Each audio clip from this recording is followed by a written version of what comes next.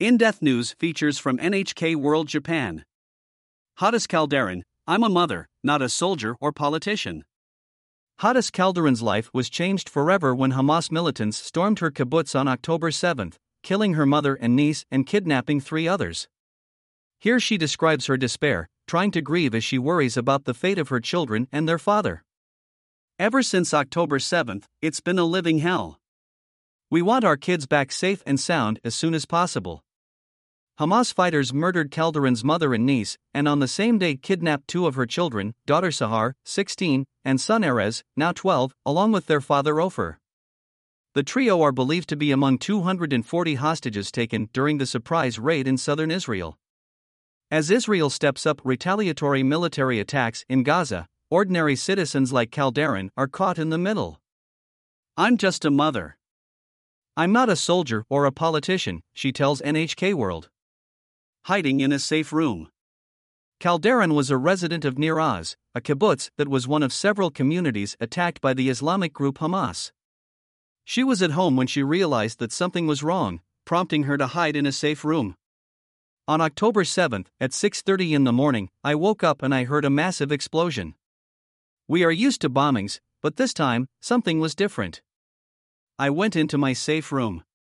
I could hear the shooting outside. There were loud noises, things breaking, people screaming and speaking Arabic. The last contact from her family. As Kalderon struggled to understand what was happening, a message appeared on her phone: Hamas fighters had entered the kibbutz. She received a picture that showed her mother, who also lived in the kibbutz, was lying in a pool of blood. Kalderon's thoughts turned to her children, Sahar and Erez, and their father, Ofer, who were at another house. Kalderon tried to call them. Hamas fighters had entered the house where the 3 were staying. Ofer, Sahar, and Erez escaped via a window and were trying to hide in bushes. Mom, please be quiet. I love you, said Erez. Then Kalderon heard Sahar call out, Mom, Mom, Mom. And with that, Kalderon's cell phone battery ran out. That was their last communication. Preparing to die. Kalderon was also in grave danger. The militants were banging on the door and walls of her safe room. She says she was preparing to die. After more than 8 hours in her safe room, the Israeli army arrived at the kibbutz and Kalderon made her way out. Under the direction of the soldiers, the community searched for survivors. Everyone was directed to gather in one place, but none of Kalderon's family members appeared. She begged a soldier to search the bushes where her 2 children and their father had been hiding. Later, an acquaintance got in touch to let her know about a video on social media that showed Erez being kidnapped by the militants. The Israeli government then officially informed her that the 3 had been taken as hostages, and that Kalderon's mother and niece were dead. From that time, I'm in a living nightmare, says Kalderon.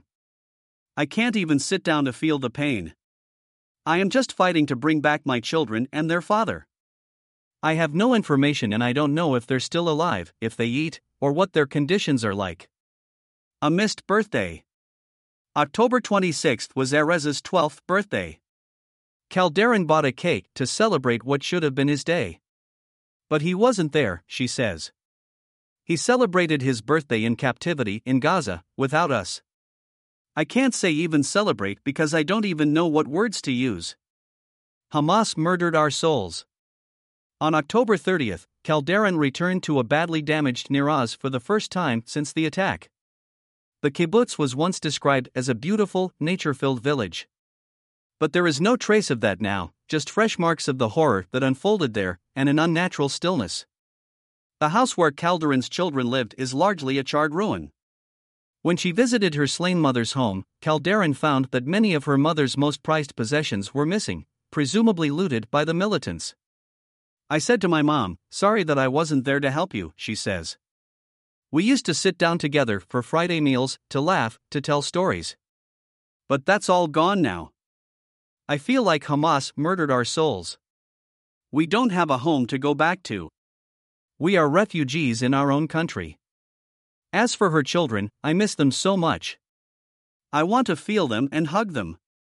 I'm afraid because I don't know what's going on.